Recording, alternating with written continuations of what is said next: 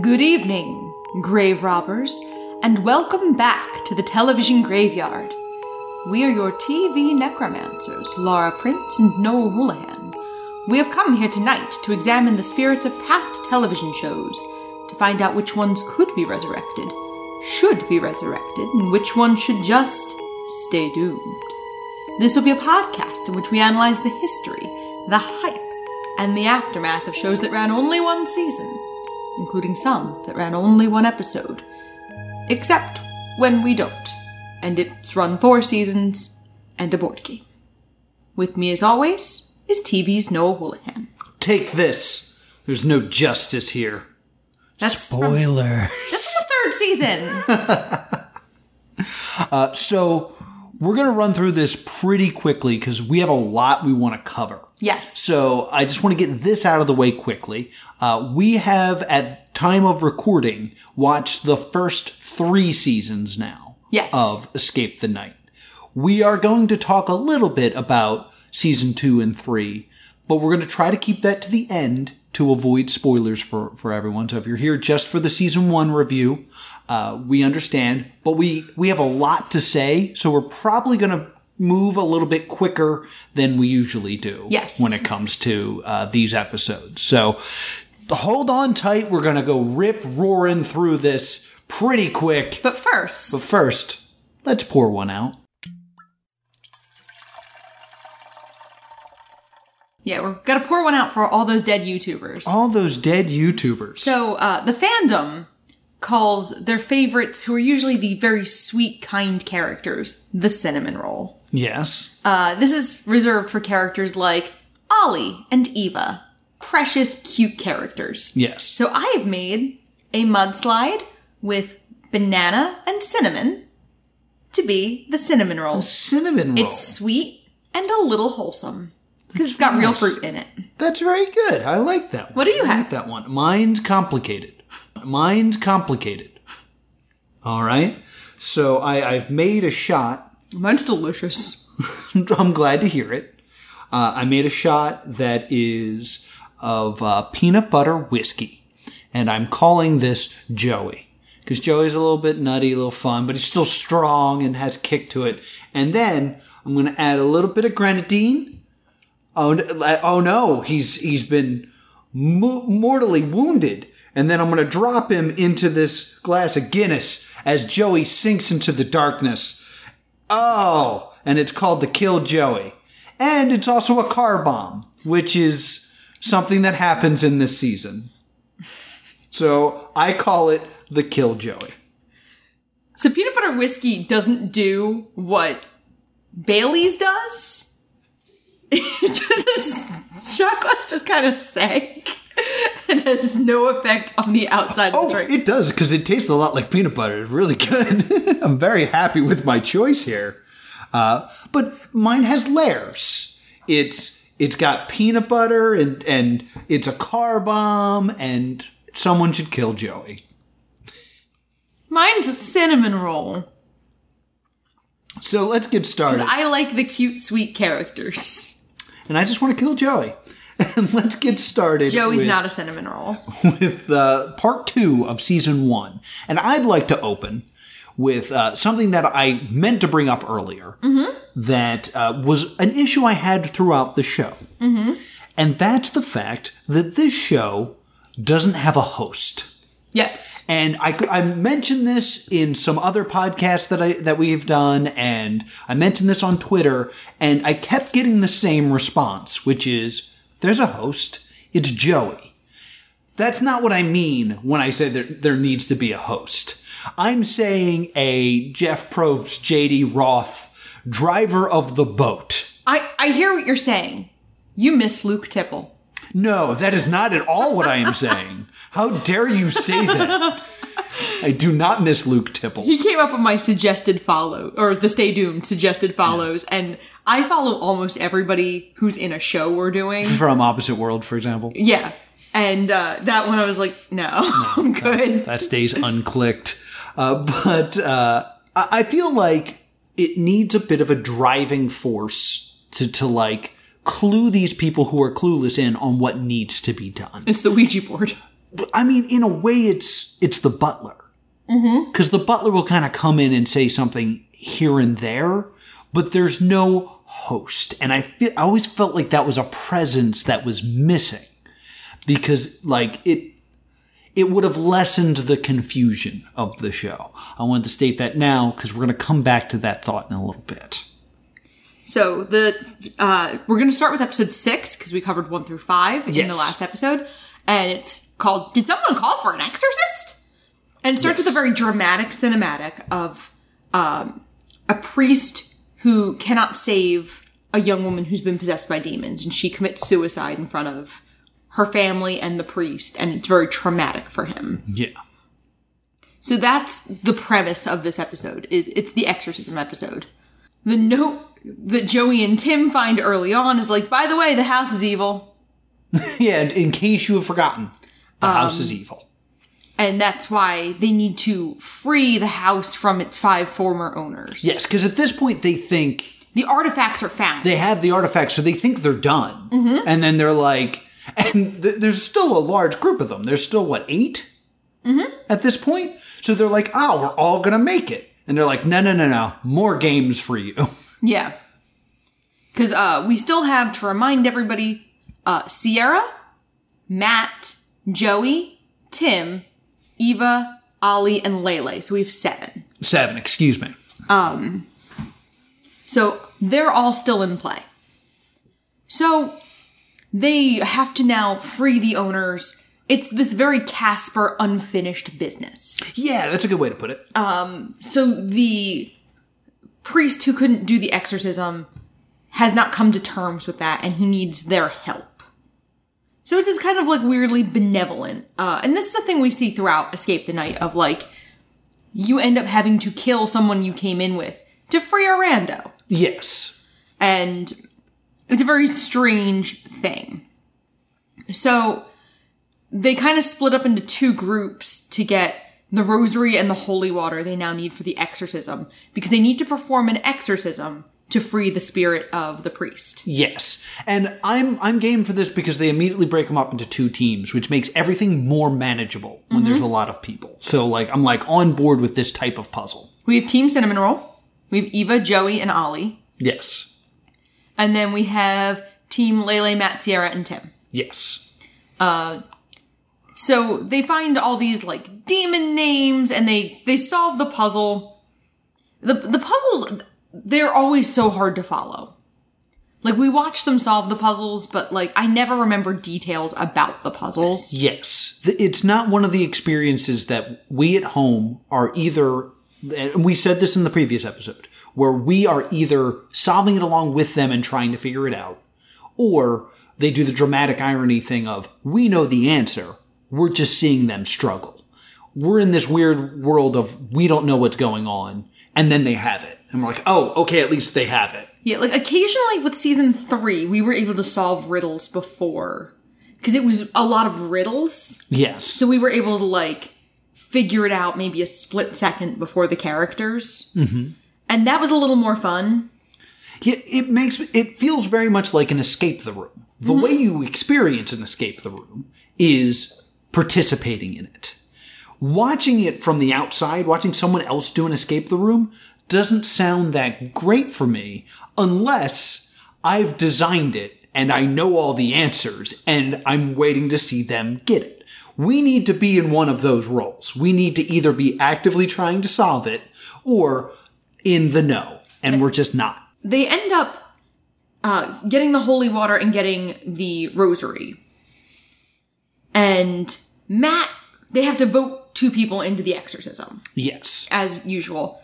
And Matt volunteers because he's playing into the professor role. Yeah, like this would be something he'd be good at. Yeah, like I know things. And then he kind of like tries to back out. This really isn't anything new. These are things that I've seen. These are things that I've studied. And I believe that I'm probably best fit to perform this exorcism. I watch a lot of scary movies. I'll do an exorcism. All right. Well, that's okay. Well, that's one. Matt, you volunteered yourself. He volunteered himself. I did, but I feel like I wasn't thinking clearly. You can't do that. You can't. What kind of crazy? I know I can help with the exorcism, but I need to survive. I have too much to live for. This was a mistake. Matt, would you like to I told you guys volunteer the first name bipolars. for the vote? Yeah, I think he may have been trying to play this like, I'm brave enough to go in, and then wait for everyone to be like, no, Matt, we need you. But instead they're like, oh yeah, all right, Matt's in, cool. Who else? And Sierra has been harping on the fact that the majority of previous deaths have been female. Yes. Outside of Shane, it's been Andrea, Justine, and Glozell. So we've lost way more women than men. Yes. And Sierra's kind of been harping on that. Mm-hmm. So Sierra also gets voted in. Mm-hmm. Because she's been complaining. And usually, if we see a lot of... This is an old reality show standard. If we see a lot of you complaining, you're probably going in. Yeah. Because even though the death eliminations are not manipulated, the editing is. Of course, yeah. So, if we know we're going to lose somebody at the end of an episode, we're going to see more of that conflict between Sierra and Matt. Mm-hmm. So that the story of the episode makes more sense. Right. So, they go downstairs and Sierra has to hold down this exorcist girl. This possessed woman. This possessed girl. And she has to hold her down and repeat an incantation over and over again and say a prayer. Yes. And there's some sort of like, it has to be perfect thing that they kind of throw in there. If she lets go of the girl, she dies. Yeah. And then Matt has tasks. He has 3 tasks that are given to him. And then the last part will reveal itself when he is done. Yes. So they get through it and... Well, let me jump in here because what I found most interesting about this challenge is this no longer felt like a reality show challenge. This, more than anything so far, just felt like a scene from a horror movie. Mm-hmm. Where it was just like even the way it was shot was chaotic. Like the camera shook a little bit. Yeah. And like it was kind of hard to follow because of the chaos going around it. And it felt more story-based. Yes. Than it did, I'm in a reality show competition. And I found that interesting. Then we get to the final part of this. Yeah, he does the symbols on the floor. He does the candles in a star pattern. He sets up the rest of the exorcism while she prays. Things start falling all over the room, which reminds me a lot of the Prank Academy episode. Yeah, that one Prank Academy. Where they rig up the room to like start falling apart on somebody. Yeah, with the Epic Mealtime guy. And then he reads only the first few words of the last step.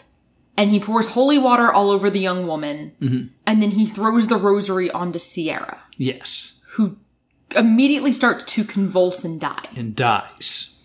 Turns out, he realizes as soon as Sierra has passed that there was more to the note and he could have chosen to die himself. Yeah, he needed to either put it on Sierra or himself, and then whoever was wearing the rosary would die. Now, at this point, I am baffled because I was like, why would someone choose to eliminate themselves from the game? Like, then they won't win the prize. What prize?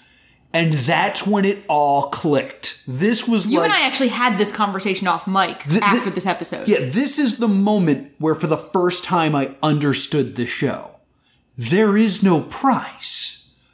This really isn't a reality show. This is a LARP. Yes. And I was just like, once I changed the way I saw this, because it presents as a reality show with competitions, eliminations, confessionals. But like when you really break it down, it is a group of people working together to tell an organic story that has gameplay elements in it. Yes. And I was like, oh, this is a LARP. He could have chosen to go out the hero, and that would have just been the end of his story. That's why they're all characters. Like, all the gears started moving, and I was like, wait a minute. Who's the host of a D&D game? The Dungeon Master, who is not present in the story. They're removed from it, but are still the one telling the story. That's why they're no host. Oh, everything opened up after this. And I know I was really critical in the previous episode of our podcast, like talking about game theory and things like that.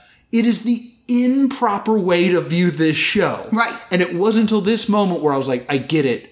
This is all brilliant. And I think one of the issues is, I don't think in season 1, the contestants necessarily get it yet. Mm-hmm. We see this a little more in later seasons where the contestants, once we're up to season 3, the contestants understand what they're doing. Yes. And the show works better because of it. So much better.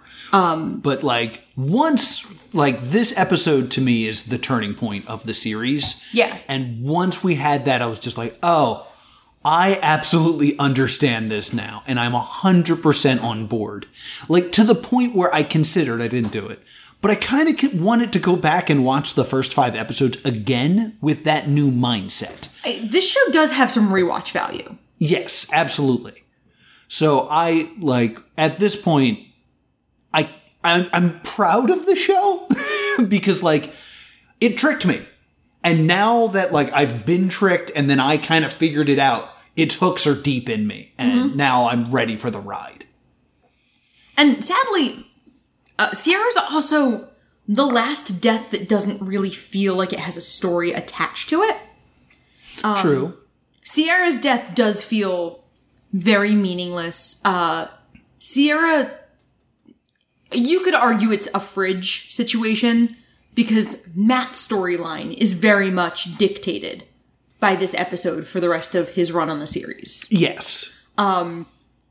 So you see some of that. You see how other characters' deaths affect them. Yeah. And again, that is done much more in seasons 2 and 3, when they really take the time to, they really must impress upon the YouTubers to establish relationships. Yeah. Which I don't think they necessarily do in the first one. Mm-hmm. Because we don't see a lot of really strong relationships between the characters or between the people in this first season. And we're on episode 6. Yeah. And we don't have that strong emotional connection to anyone yet. I feel like by the end of episode 6, I have that connection with everyone who is left. So I don't like Matt. I don't like Matt, but I know Matt, and he's kind of a jerk. Yeah. He's pompous and aloof and kind of gets under my skin. But I have that relationship with him. While Sierra was kind of in the background, I didn't really connect with. Yeah, Tim, he really leans into the slimy douchebag persona. Lovable douche. And is fun with it. Lele is a competent loose cannon. And it makes her very entertaining to watch. Yes. And I'm just talking about at this point. And Eva is smart. Yes. You kind of get the impression they wouldn't last a day without Eva. Yeah. Ollie, I don't really have a connection with at this point. Ollie, He's nice. I feel like Ollie's a leader. He's kind of the heart of the group. There's so many times where he's the one who's saying stuff guys, Shane is dying. He's the one that kind of keeps everyone focused. He's the Jughead. A kid is dead, Archie. A kid is dead, Archie. Oh, good. I got that out of the way early. Yeah. Apologize for the last episode, by the way. Guys, I'm really sorry. I forgot to make fun of Riverdale in the last episode. I've been chastised repeatedly. I would like to just make a formal apology. All right. I also would like to apologize to Sabrina that somehow got canceled when Riverdale didn't. Sabrina got canceled? Yeah, Sabrina just got canceled. Oh, no! More than one season. I know that, but I heard Sabrina was really good. Yeah, you know what got canceled after one season? Katie Keene. I know, it's on the list. Yep. Star of Life Sentence, spinoff of Riverdale. I know, it's coming. We're coming, guys. Spoilers. So the group is pretty mad at Matt. And that's how that episode ends. Well, Matt's super... He beats himself up. And he's honest. He doesn't lie about what happened.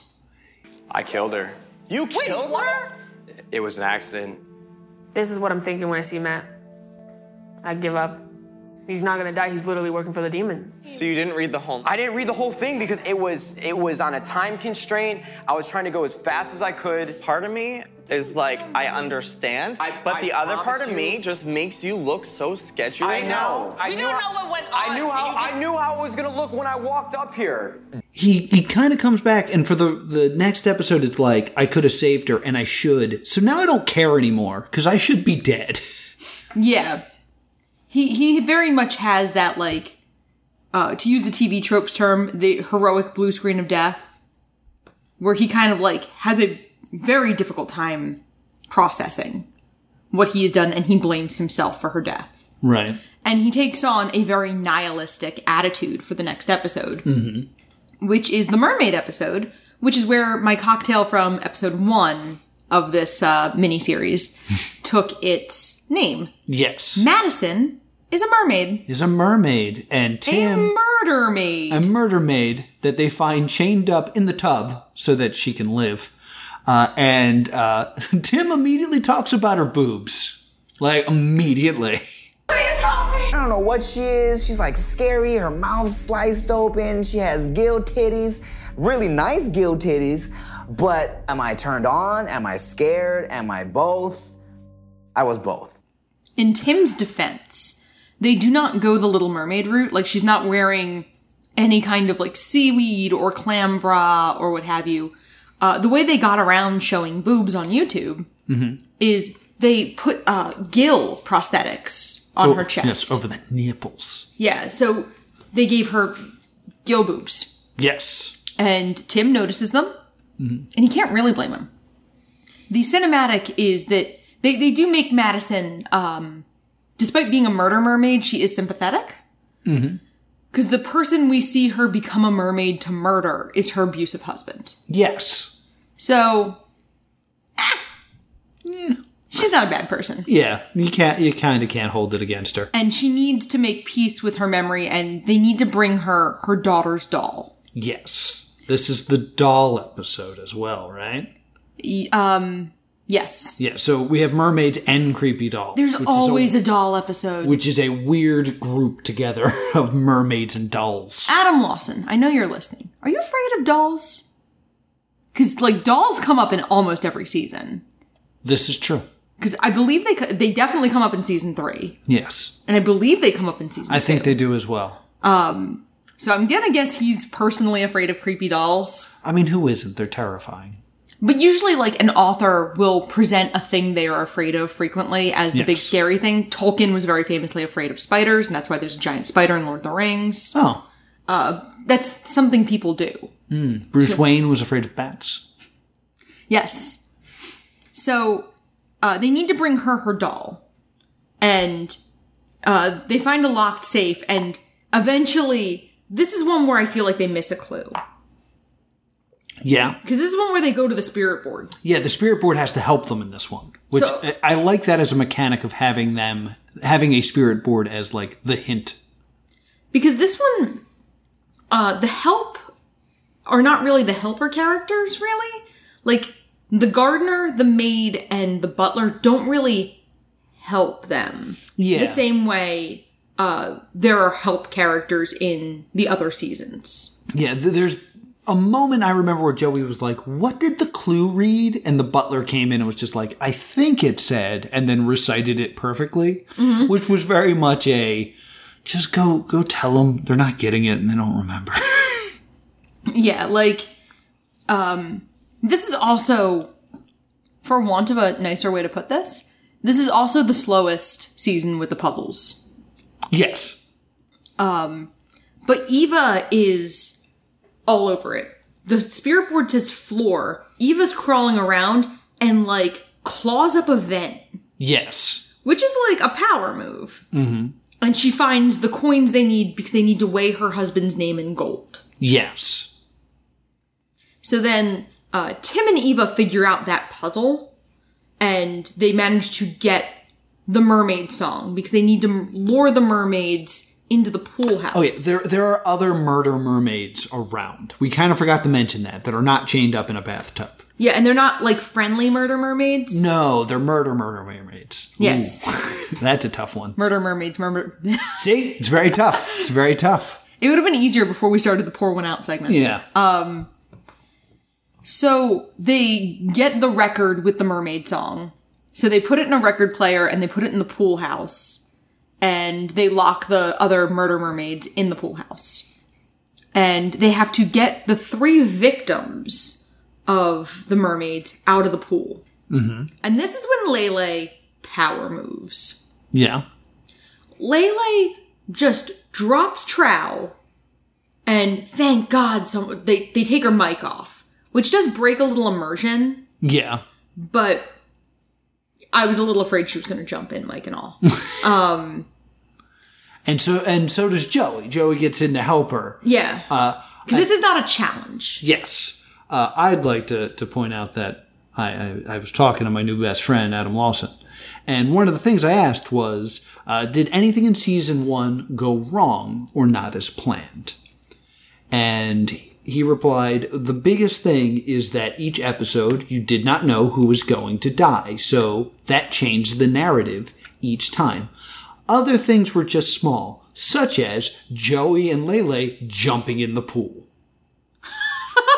So I didn't ask him to follow up on that, but that implies that they weren't supposed to have to get in the pool for this. That's amazing. And one thing that we got to point out is we noticed in like episode 3 that in the confessionals, Lele looks like something happened to her. She looks like a drowned rat. Yeah, she's got like some running eyeliner and like she looks a little messy. And her hair isn't this elegant like updo in the first few episodes.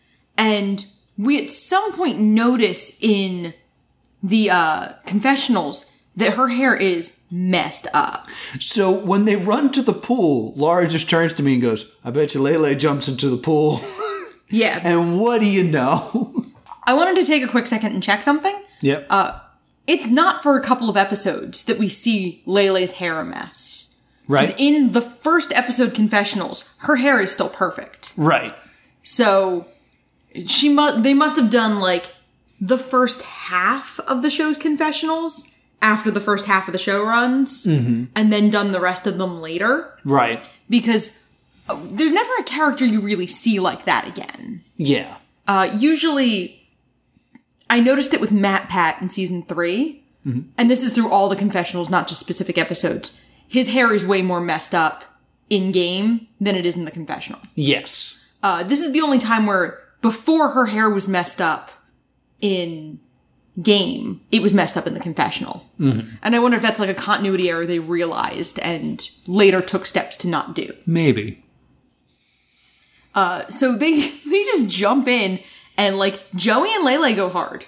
Yes, They're they go swimming, really hard. They're picking up bodies, and Matt isn't helping, and Matt and Lele have been antagonizing each other. Yeah.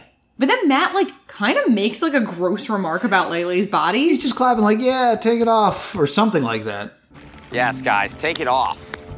This is my kind of dinner party. You're such a sick ass. He was just laughing like he always does.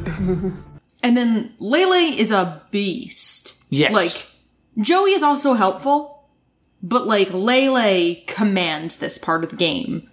And eventually, like, Matt kind of was like, wow, she really earned my respect. Yeah, because he was always anti-Lele. Yes. Because Lele went into 2 death challenges and came back alive, so Matt didn't trust her.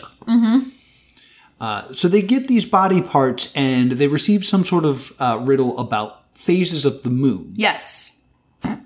And Matt puts forth a theory about what this puzzle could mean, and someone asks him to like explain more, and he's like, So we need to twist it until it gets to the full moon, maybe? Does it switch behind? Maybe we add up the time it takes to go from the crescent moon to the full moon, and Which is that's what? the common. Like I said, astrophysics is a little complicated, probably a little bit over your head. I'm really disappointed with Matt. and it was like, oh, he's playing the character. Oh, right, because it's a LARP. Yes. Okay, cool. And this is the only time that I remember where there's a shot where they're all trying to talk about moons. and the shot comes from the ground, and you see a turtle that has a moon sticker on the shell. Yes. And it's like, this is the thing I'm talking about, where it's like, okay, here's dramatic irony. We as the audience know that they need to look at these turtles, but they haven't figured it out yet. Yes. That's the stuff I love. So they're able to, like, the other 4, because Matt really doesn't do anything in this challenge. Right. He kind of, like, blusters about not being able to explain moon phases. And then they find a tablet that says, like, 2 guests must be chosen to go find the doll in the doll room. Because, you know, everybody has a doll room.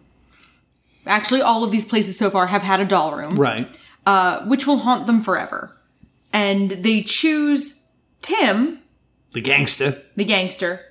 And, obviously, Matt. Yeah, because Matt has kind of given up. Yeah, and this isn't the last time we see you've given up as a reason for someone to be put in a challenge. Yeah. And last time in the series. I think that's the only time in this season we see that be the reason someone's thrown in. Yes. And this is a pretty good challenge. yes. Basically, each of them are given 3, like, nursery rhymes, and they have to find the appropriate dolls that go with the rhyme. At the very beginning of the challenge, though, they have to take a drink from a glass of wine to find out more. Right, this was my drink from last episode. And they do a cute thing where they do the, like, hook arms and drink from the glasses, and then the note comes out and it's like, LOL, you've been poisoned. Yes. So then they're given the nursery rhymes, and only if you get the first person to solve their puzzle will get the antidote. But if you're wrong, it won't be an antidote. it'll be more poison. It'll be, poison or poison. It'll accelerate. Yes. And Matt, like, immediately is like, maybe we should help each other. Tim's like, no! What are you talking about? And they have to stay on their side of the room. Mm-hmm. Which Matt's not good at either. Yeah, Matt tries to go on Tim's side of the room. And at one point you went, well, why wouldn't you just let him on his side of the room? I was like, well, what if Matt takes a doll Tim needs? If Matt took a doll Tim needs, but uses it in his dollhouse, he's wrong, and thus will die. Yeah, you just have to wait him out, essentially. Yeah. And of the nursery rhymes, there's one I recognize. Because Lizzie Borden is one of the rhymes. Yeah. Lizzie Borden took an axe and gave her father 40 wanks? Yeah. And then when she was done, she gave her mother 41. Yes. So they're going back and forth looking at these dolls. One of them is burned, and there's one about, like, a fire. And one with a cute little axe. Matt gets his down, like, a moment before Tim's. And a drawer opens with a green vial in it. And Matt drinks it. After saying something to the effect of, like, I am 100% sure I'm right. Yes. And Tim was like, all right. Matt drinks it, vomits, and falls into the dollhouse. Yeah, like, falls through the dollhouse, like Mick Foley through the cell. Yes. And Tim goes, I think I've got mine right. I really do. You gotta be missing something. I'm missing something too. I think I got it. Ah. Dude, If you're wrong, you die. I think I'm almost positive I'm right. I'm sorry if it's you, but...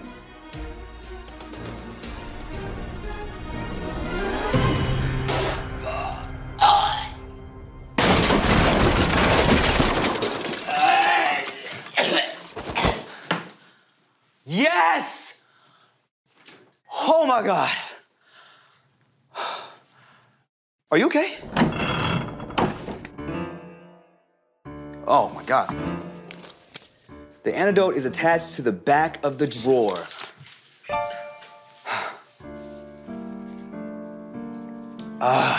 Yes! What was that? Okay. Coming downstairs. Yes! Oh my God. What happened? What? Timothy, tell us everything. We went in there and they poisoned us both. And I got the antidote. What is that? And this is the doll that we need for the mermaid lady's little girl. That looks disgusting. Well, let's go give it to her, guys. Yeah. Come on, let's go. She's still there. Okay. We got your doll. Am I giving this? Here you go. We got it for you. She can be free now. I wanted to get a number. Now what? We freed her. I guess we just find the next owner. Let's go. Woo!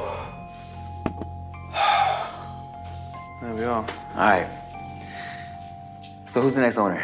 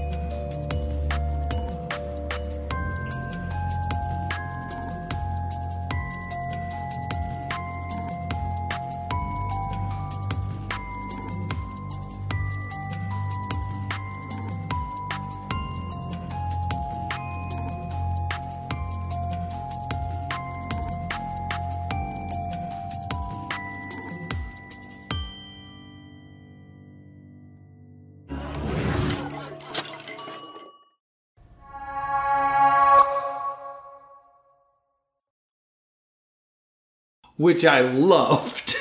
Yeah, because, like, he's dead, Tim. Yes. Like, but Tim is so, like, comically earnest in that moment. Mm-hmm.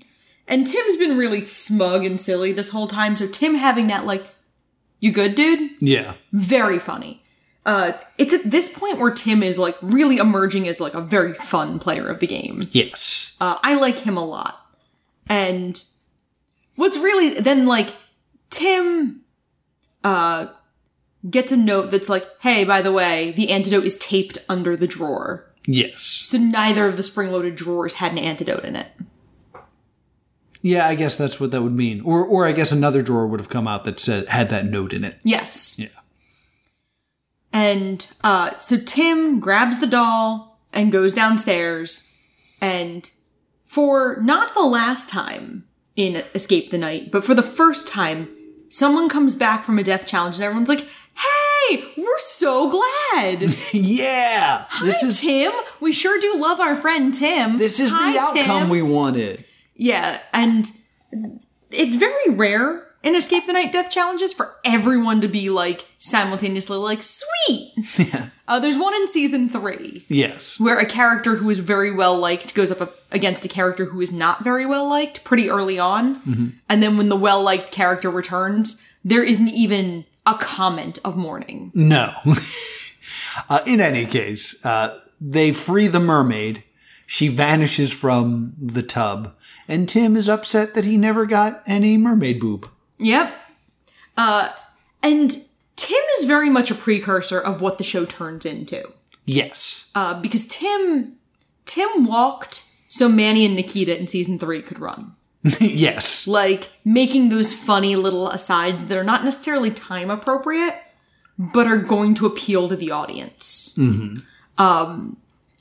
Like, Tim feels like he almost would have been better in a later season. Yeah. I'll go more into detail about that once we wrap up this season. Yeah, so the next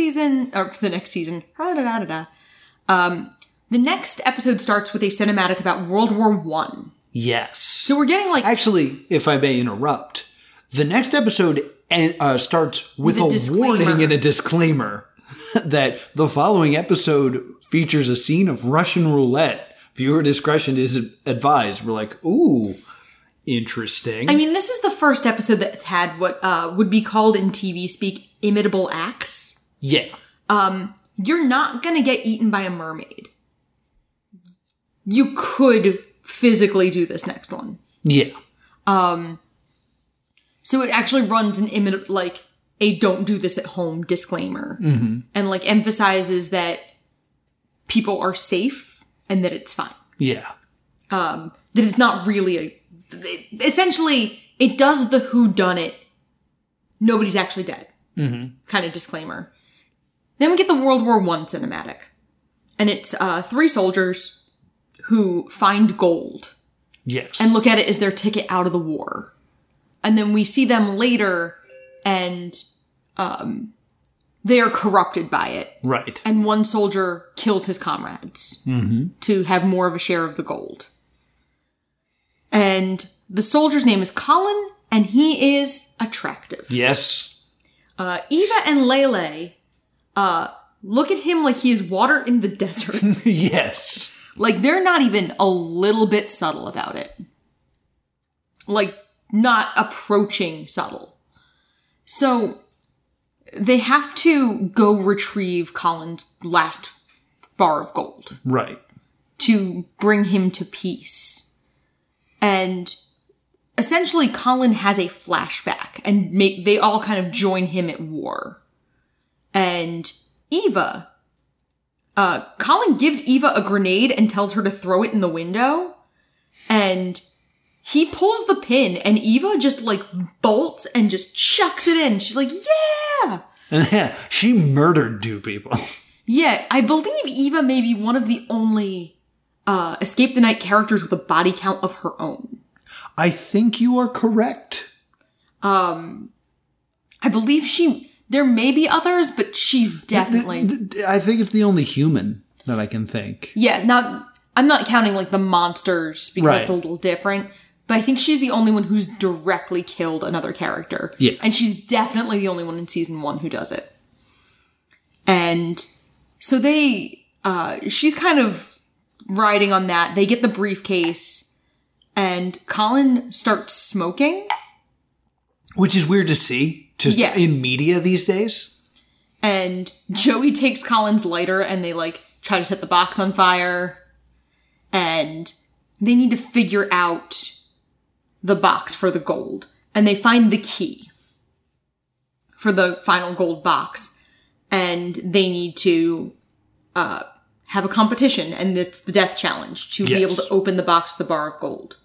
And it is Eva and Tim. It's Eva and Tim in a game of Battleship, basically. Battleship and Russian roulette. Yes. So basically, we put our different people on the board. They're not ships, they're like people. And we fire shots back at each other. If your opponent lands a hit, you have to do a round of Russian roulette with the gun. Now, for getting back to game theory and stuff like that. Yeah. I don't believe they spin it every time. No, they don't. So, basically there's a 1 in 6 chance that you'll lose on a hit. Once you pull the trigger and it's not a hit, or it's not an elimination, we'll call it, it's now 1 in 5. What that also means, though, is if I got a hit on you, and then you pull the trigger and you're safe, I now have 1 less target for me to hit on your battlefield board, and I still have all my targets. So the chances of you making me pull the trigger next has also increased. Yes. So there's a heavy, heavy luck issue with this one. And there's always at least one challenge in Escape the Night that does have luck involved. I would dare say any challenge that involves another character having to help you is luck-based. Yes. And I will say it now. Again, game theory for a reality show, not great. Very, very intriguing television for me, just viewing this as a story, because I know that. It is. And we've watched 3 seasons of Escape the Night now. This is the only death that really has this suspense to it. Yeah. Like, you and I are usually laughing and, like, MST3K chatting during it. Yeah. We were both bone silent during this episode. Or during this challenge. And we were both, like, very shook. Yeah. And they each have to fire the gun once. Yeah, and I'd also like to point out that this is the only, like, lonely challenge. Because while there's not a lot of challenges where the rest of the crew get to watch, there are some. but there's at least one other person kind of adjudicating things. Yeah. That we see. That's usually like a monster or a ghost or a mermaid or a spider. In this, it's just the two of them, which like really ramps up the intensity of this. And it's very quiet, and they're just in this like very brightly lit house. So it's like daylight horror, even though it's not daylight, they're still in the nighttime. It looks very bright. It looks a little dusky. Yeah. And they do what I refer to as the Batgirl shot from Batman the Animated Series. It is pretty clear that someone stepped in and said, you cannot show people putting a gun to their head and pulling the trigger. So they don't. All they do is show the reaction of the other person, which is so much worse. Yeah. It's just like, And by this point in the show, everyone's a little more fond of one another. So neither Tim nor Eva really wants the other one to die. Right. Neither Tim nor Eva is happy with either outcome. And it's scary. And it is riveting. And they each have to pull the trigger at least once. And then Tim pulls the trigger, and he is unlucky. We hear a bang. And we watch Eva flinch and burst into tears. Which is a very realistic reaction. Instead of like over-the-top horror movie screaming. Yeah. She's upset. Yes. And she... Oh my god, you know what I just realized? What? It's the shot from Tiger King. Like, Tiger King has that exact shot in it. Yeah. She gets the case with the gold and gives it to Colin, and she asks, was it worth it? And this is the first time we've seen someone get mad at another character. Yeah. And Colin goes, yep, and takes the gold and leaves. And he didn't die. He's fine. And Eva walks back, and she's still upset. And that's kind of how that one ends. That one's, it's a rough one. It's definitely, I think it's the single saddest episode. Even though there are sadder deaths, this one's the most like, because there's a weird realism to it. Yeah. And I think in terms of Tim's character, like, I could see someone watching this show and not liking Tim. Yeah. Because of the stuff he says. But he's a very loud character. So when he's gone, you really feel the lack of his presence. Yeah. It's also, the playtime's over death. Yeah. Because I feel like in a lot of shows that have a serious element, I just thought that was going to make a noise, so. This has been making a noise the whole time. If you hear a clanging, it's my drink. Yeah, I didn't know if you wanted to edit it out. So in a lot of serious reality or LARP type shows, there's usually the last funny one. Right. Before things get serious. Like the last elimination before we are down to the wire. In a dating reality show, it's like when the last not realistic prospect gets voted out. When all your villains are gone and all that is left are the people that you care about and you know that they still have to dwindle in numbers. It's that feeling. It's not even your villains. It's when all of the people who you don't think are going to realistically win are gone. Like, not even your villains, but like, you're emotionally invested in everyone left. Right. Because in like a Daisy of Love type show, there were comedy competitors. Right. Who were funny, and when they're naturally going to get eliminated early, but they make the show entertaining. When you get down to the last 3 or 4, we're past the funny ones. Yes. Gotcha. And Tim's elimination being very rough. Like, it's not a comedy death. There's a couple kind of comedy deaths. Right. Where people, especially in later seasons, die in a way that's like almost kind of funny for them. The spider death in season 2 is kind of funny. Right.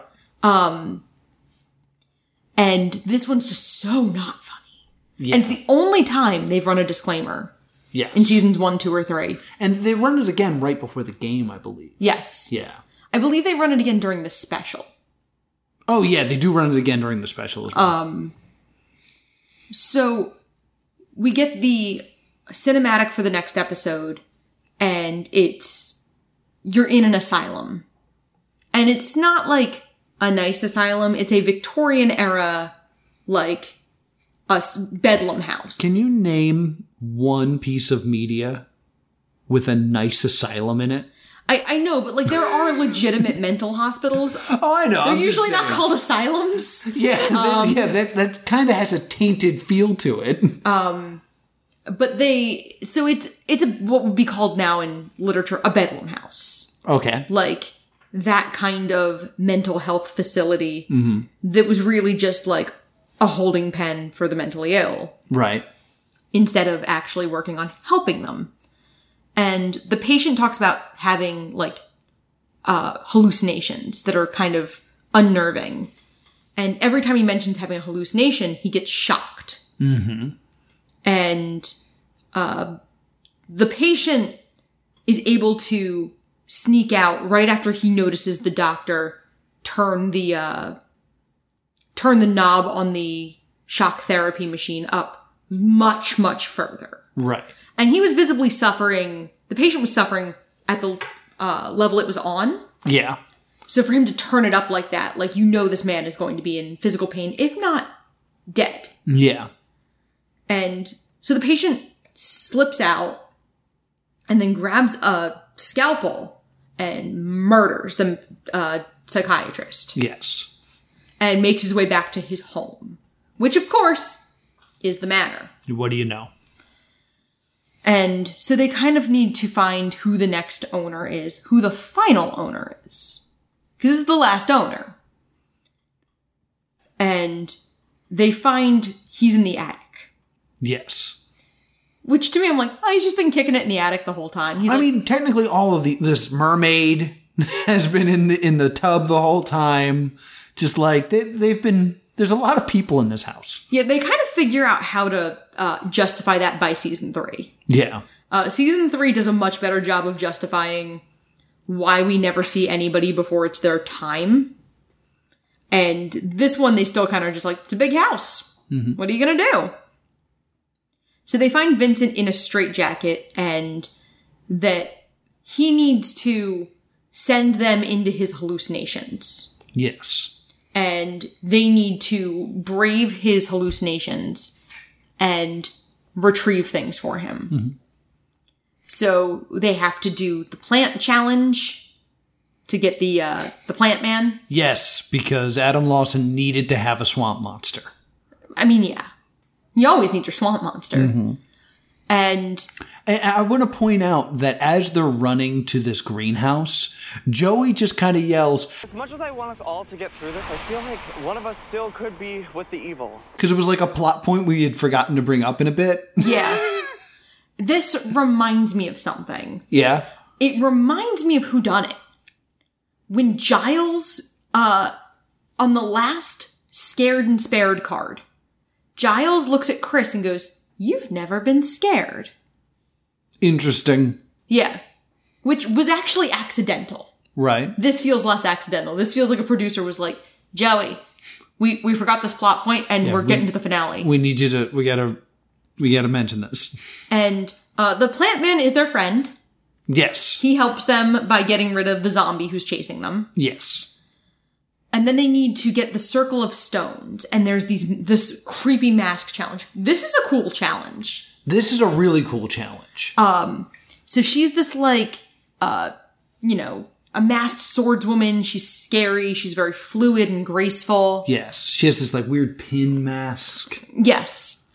And they have to find the masks that answer the questions in the riddles. Yes. And each riddle is solved by grabbing that riddle's answer mask, and then the next riddle is inside that mask. Now, if they're wrong, the mistress of the masks will kill one of them, but they each have like an extra life mechanic with this burlap sack. And when I say kill, I mean make them vanish from this challenge.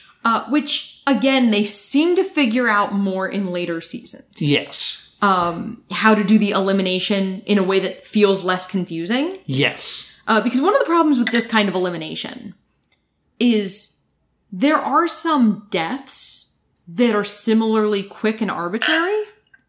Excuse me. There are some deaths that are similarly quick and arbitrary.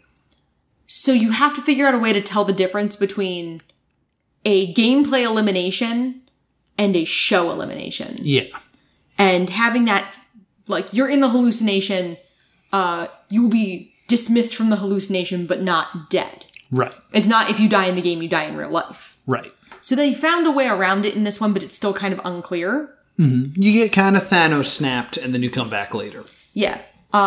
They get some right, and Ollie has lost his first life on the first riddle. Mm-hmm.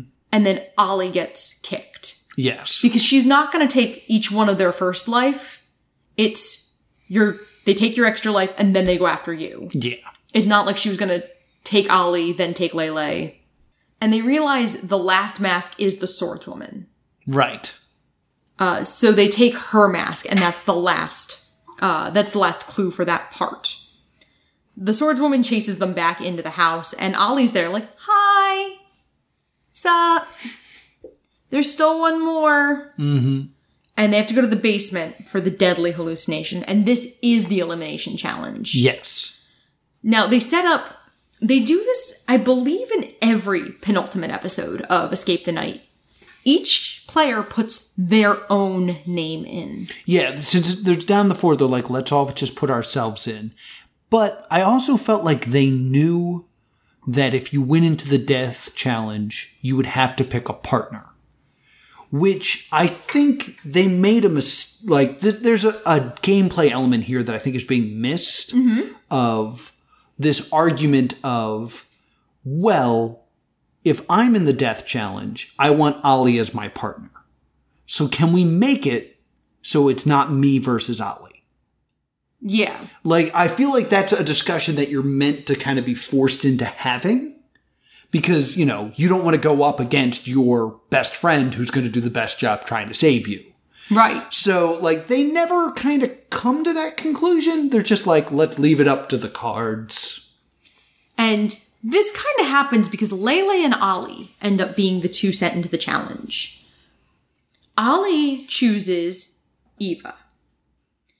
Eva, who has solved a lot of riddles and a lot of puzzles and survived her own death challenge and has been pretty successful as a character. She also spared Lele in the first death challenge. Yeah. And Lele gets Joey. Gets good on Joey.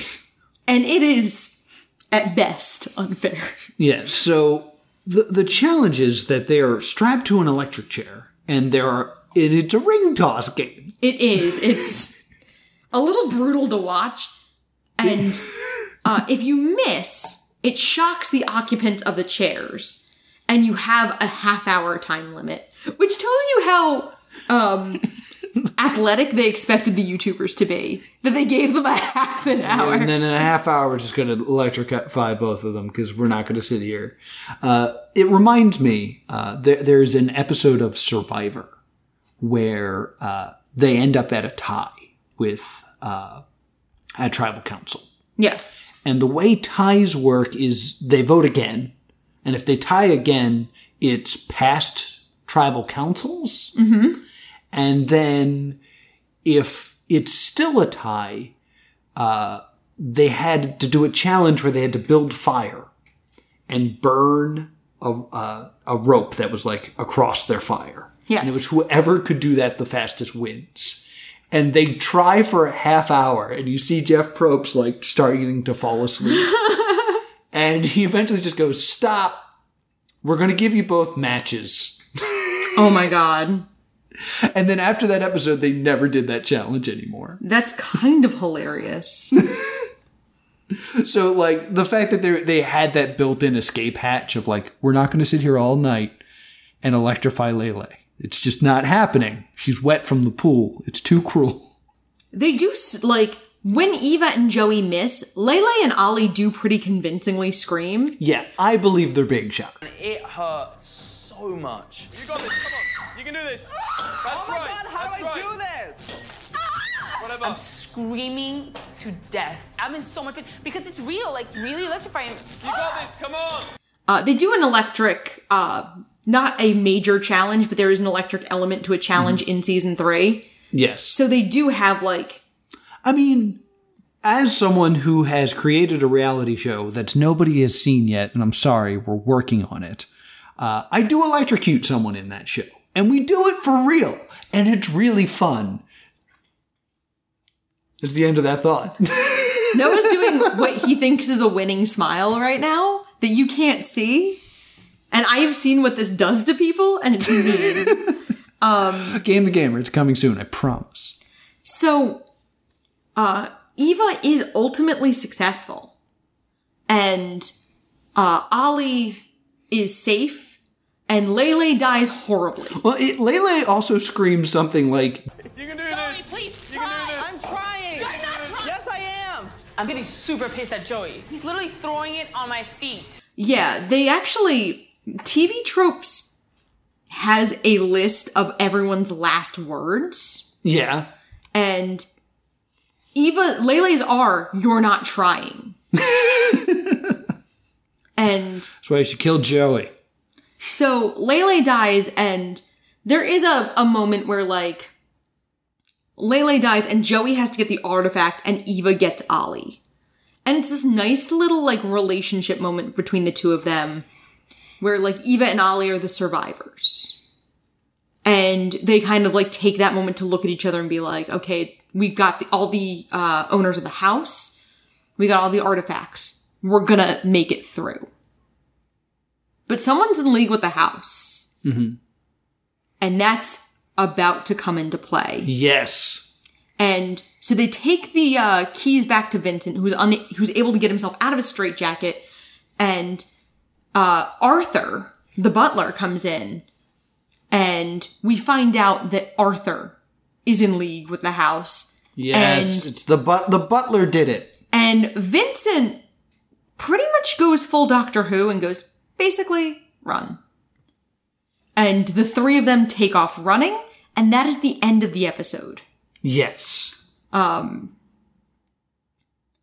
Which we were privileged enough to be watching all of these in a row. Man, it would suck to have to wait a week between these. Yeah, it would. It really would. I mean, we haven't had that experience with television in quite some time. Yeah, What's the last show we watched week to week? Oh my god, I'm not even sure. Besides wrestling. For me, it may have been Game of Thrones. Yeah, I think that's right. That'll teach me. Yeah. I should have waited until that was over. Yeah. So, yeah, I'm not... Because the way we consume media has changed so much, I haven't watched a show week to week. I've tried to savor shows a little bit, but I'm not very good at it. No. How many episodes of Escape the Night Season 3 did we watch before recording? All of them. How many did we watch immediately? In a sitting? I think 4 or 5. 7. 7. I'm sorry, 7. We watched the 5 final episodes of Season 3, the behind the scenes, and the monster documentary. This is spoiler free right now. Right. If you did not watch the monster documentary after Season 3 of Escape the Night, please do yourself a favor. It is so funny. It is. It is. I don't want to tell you any more than that, because what makes it funny is how much you're not expecting it to be what it is. Right. So it's a little different than you're expecting, and it's great. I'm going to have a whole thing to say about it at the end, so I will bite my tongue for now. Okay. So are we ready to move on to the finale? Hold for a moment, because there's something I'm trying to find. Okay.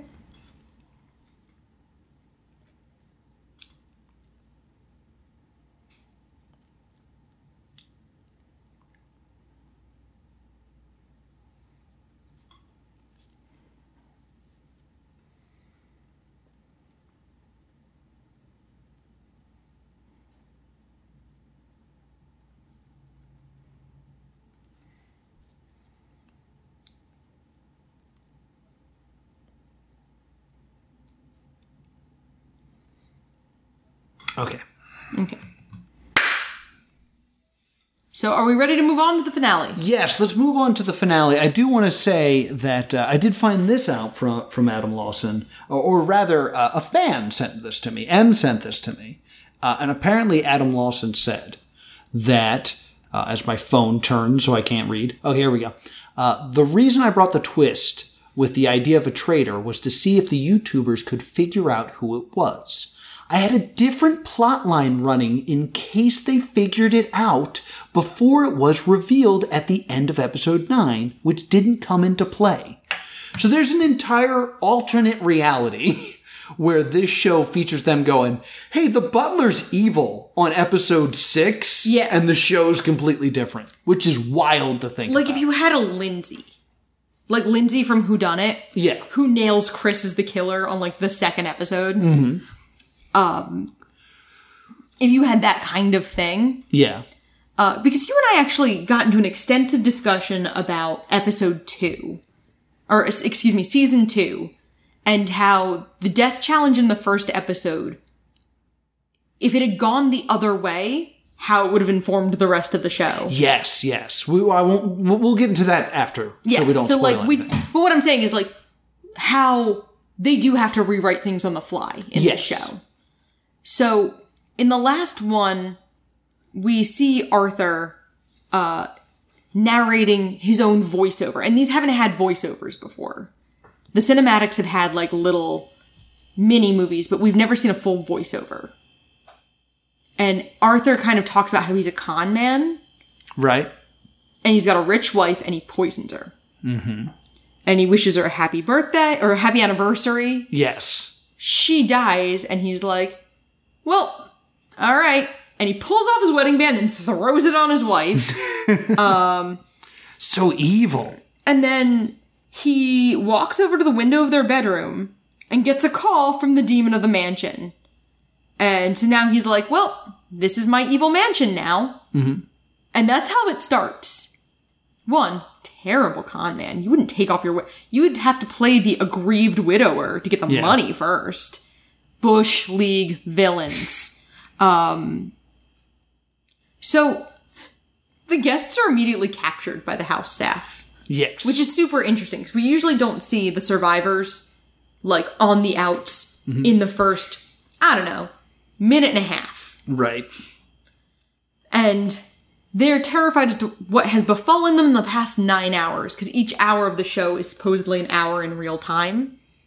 Really certain episodes feel like they happen over a very short time. But it's very weird when you realize a show you've been watching week to week. Like, Ollie and Eva should be just gone mentally because they've had 8 people die. Yeah. And so they are chloroformed and thrown into the torture room. Yes. Because, every mansion's got a torture room. Yeah, and a doll room. And a mermaid. And so they wake up and they find things that they could solve. Yeah, they have to basically break out. And, Joey can reach a key, but the key doesn't help him. Yes. The key is for Eva. And so each of them is able to get to things that help the other, so the only way they can get through this is with teamwork. Right. Because it's no longer a competitive game. Right. The finale... Once you get to the finale, these are the people who are meant to survive. Yes. So it's kind of... There are fail states? Yes. From what I understand? Yes. I have something to say about this. Basically, what this episode entails is them running around from the butler and also, all the other lieutenants. Yes. So, every monster is back and on the lookout to, kill them. Adam Lawson says. Yes. When I asked, hey, did anything go wrong? He says, almost everything that happened in episode 10. That episode played out with no holds or anything. So, what that basically is saying is, there are no edits in that are, cheats. Okay. That game, once it started, continued. So, they're never stop, we gotta reset something or something like that. That just kept going. Let's start with no holds or anything. It started to rain. Aww. So you have all these people outside in the rain, like wearing makeup and prosthetics and stuff like that. And running through like slick grass and stuff. And Eva's still wearing like character shoes. Yes. And he goes on to say, and that was one of the most exciting moments real-time filmmaking, which makes me love him. Yeah. Because I really appreciate anyone that, like, when is faced with a challenge, it's just like, I'm game, let's go. Awesome. So kudos, my man. Yeah, like, this is very much how you operate. Yeah. This is how you survive. Like, I've done a lot of shows with you, and the more things go wrong, the more you seem to enjoy it. It's like, yeah. That's 100% true. For those of you who don't know this about us, but are fans of Stay Doomed, we're stand-up comedians. And we usually... And game show hosts. And we perform usually at conventions. And the problem with stand-up is no one knows what you need for stand-up. They're like, they're just going to stand up and do jokes, right? We can stick them in a closet. So it's very often where I walk into a show... And it's like, all right, all the chairs are facing the wall. The stage is 5 feet by 5 feet and has a table on it. And that's what the microphone's attached to. Go. And when I see that, I'm like, all right, show's in 20 minutes. Let's fix it. And like when my back's up against the wall, I'm not ready for a show. So, and it's one of the reasons we do work well together is because I'm Captain Contingency Plan. Yeah. Like, if you've ever seen me at a show, I never just have a purse with me. Mm-hmm. It's always this, like, Mary Poppins, Captain Marvel backpack with, like, I got that cord. Yes. There's something so special about going to a convention, having someone come up to me and going, I'm so sorry we don't have a microphone. And me going, I brought one. Then it's just great. They're like, you have a solution? I believe there was one point where you went up to a convention and were like, this is the problem we're having. Here's how I can solve this problem if this is okay with you. And the staff member looked at you like, yeah, oh my God, do it. Yeah, like, why are you bothering to even talk to me? Just go do that. So, it's bananas. Yeah. But I didn't realize so many things went wrong with this, because it does run fairly well. It looks great. This feels really intense. Like, they're constantly in danger in trying to do all these things. Because the thing they're in danger is they've all been injected with a serum. Yes. That will eventually make them complacent and will turn them into more house servants. Yes. And they need to get out by sunrise, which is at 6 a.m. Mm-hmm. And they need to find Arthur's brother. Yes. Arthur's brother is very, very mad at him and wants to kill him. Yes. So they're going through it and they cannot be seen. Mm-hmm. And they explain the hiding mechanism. It's out of sight. It is like Chase. Yeah, it's a video game. Yeah. Like, if you're out of the cone of vision, you're not there. Like, you can be kind of making noise, but they won't, if they can't see you, they can't, like, go look in the bushes for you. Yeah. They ignore the fact that there is a camera pointed behind the recliner. Yes. And Sarah is in the house, Marvin is guarding the sides of the house, and Arthur is in the backyard. Right. Sarah does the very, very classic horror movie, action movie thing. Sarah singles out Eva. Mm-hmm. The entire time they're in the house, Sarah is actively looking for Eva and Eva alone. Mm-hmm. Which is this very, like, the female... It's 2 men and 2 women. Mm-hmm. Or 2 men and 1 woman in both directions. Yeah. And so they kind of have to get around to get all these puzzle pieces while not getting seen. And they have to get something out of a reflecting pool. They think it's the pool in the backyard. It's not. There's another fountain in front of the house. Yes. So they're able to get it, and they receive 2 gemstones, and then they have to put the gemstones in the eyes of the gargoyle on the 2nd floor of the house.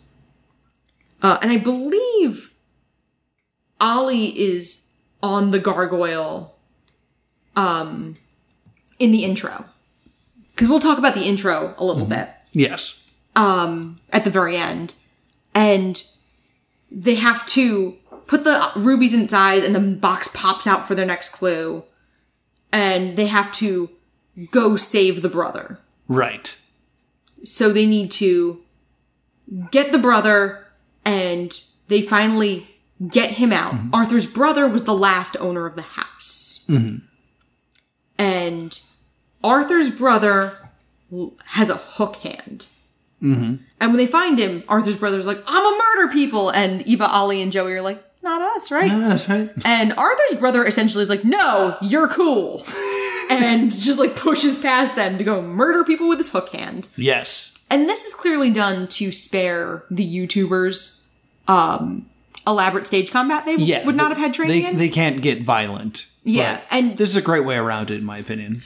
And they do this well in every season of Escape the Night. They they find a way to evade heavy stage combat. Like, when a character is beaten to death in season 3, that character is taken behind a trash can so we don't see anything graphic. Yeah.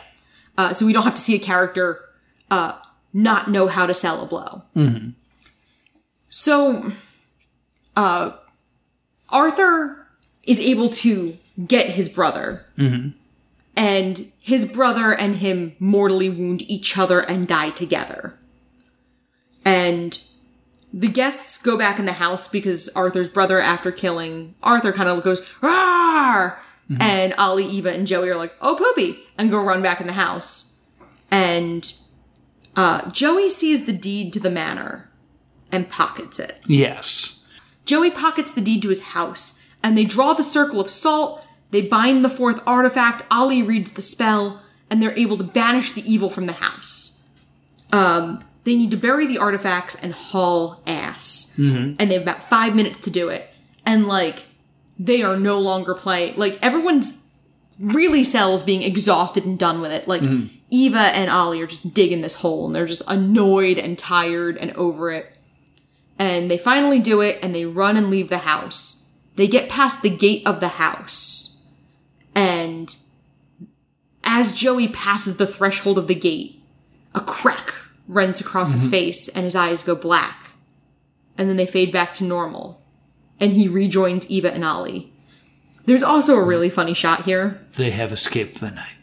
There's a funny shot where Joey and Eva stop to look back at the house. Mm-hmm. And Ollie clearly missed the direction. Nope. I kind of feel like he's like, I'm done. I don't want to remember anything about this. So he misses the stage direction and just keeps walking. Mm-hmm. But Eva and Joey like stop and take a last look at the house. And that's how the season ends. Yes. And then there's a little behind the scenes doc that runs after that of how to kill a YouTuber. Yeah, I mean, we didn't gain a lot from this. We gained very little from it. Other than the fact that we learned that Joey is basically in the dark the whole time. Yes, Joey doesn't know any better than anyone else. And, like, I know Joey had a lot of input, but for some reason, this documentary does not portray that enough. Because it kind of creates this feeling of, like, Joey being like, hey, Adam, I have a great idea for a show. Murder House. Make a show for me. I don't know anything, and I get to be the star. How about that? And I know that that's not true, but, like, that's kind of a message that I got from it. I was like, ugh. It's edited really poorly to kind of be like, hey, make my Murder House show. Yay. So, we're in a bit of a weird situation right now. Yeah. I've said basically all of my research. I don't know if you have any bonus research about season 1 you'd like to bring up. I do not. Okay. Because you did a lot of research and I didn't want to step on you. Gotcha. So we're going to talk about some stuff after season 1. But since we're done kind of talking about season 1, I think we should give it a verdict now. Okay. So what do you think? I think it's a stay tuned. Okay. Because I'm also thinking about it as I was not necessarily the target audience for season 1. Right. The target audience for season 1 is people who had a relationship with these YouTubers before the show, which I really didn't. Mm-hmm. And the show grew on me despite me not having a relationship with them. So if I'm not the target audience and I still care by the end of the series and I'm still enjoying it, it's clearly doing something right. And I think it can only go up from here. Right. And they do set up that, like, Joey's now marked by evil. Mm-hmm. A good sequel hook. Yeah. The show does do well with sequel hooks. Yes. I would say that this is a stay tuned as well, because once it clicked what the show was, I adored this show. Yes. I absolutely loved this show once I stopped trying to make it Survivor in my brain. Yes. It came from it when my brain changed from if I was on the show, how would I win? To if I was on this show, how would I make the story better? Yeah. Totally got the show and I loved it. And like, I can't think of another really good improv show, because that's really what this is. And they lean on it really hard in season 2. Previously on Escape the Night. Unscripted, unrehearsed. Yes. And I want to say this, though, before we move on. Yeah. This totally feels like, this season, a show we would cover on Stay Doomed. Yes. Like, this feels like a show that's really good and would get canceled in one season. Yes. But it doesn't, which is amazing, because I spend a lot of time on this show going, man, I really loved this.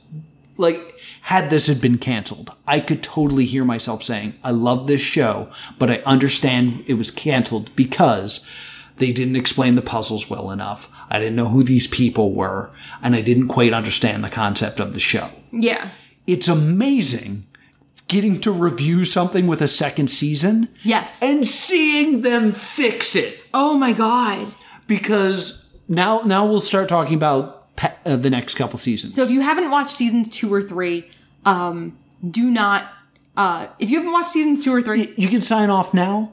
I'm not going to get into heavy spoilers. Like, I'm not going to say who wins and stuff, but there's some specific things I do But want I to talk might, about. so... Yeah. Laura makes no such promises. There's a moment... Now, we have not seen season 4 yet. Yeah, so no season 4 spoilers. But there's a moment in season 2.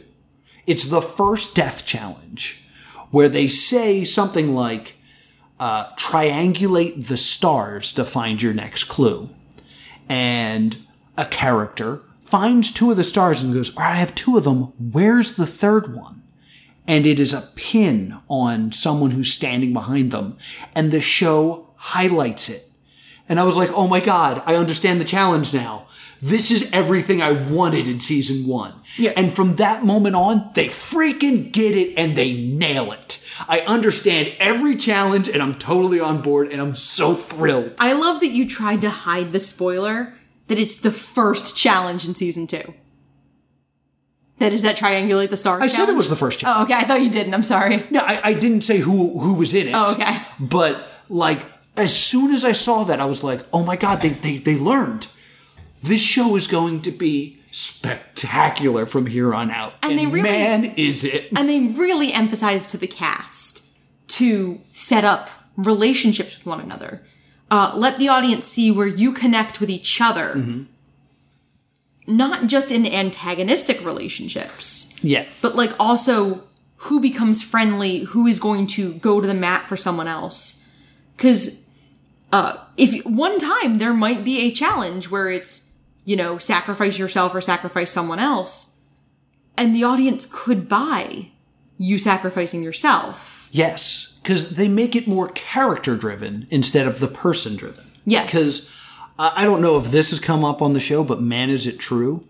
If you were to play D&D with me, and you really, really want to win at D&D, like you want to have the coolest battles and be the most victorious, you're going to have a bad time. Don't play with me. But if you want to have a really fun game with a quirky character, play with me. Because every D&D character I make is like an insane thief, or has some sort of weird addiction he can't get over, or some weird quirk that disrupts the success of the campaign, but tells a good story. And that's what this show is, and it's amazing. The rest of this episode is going to be gushing. Spoiler.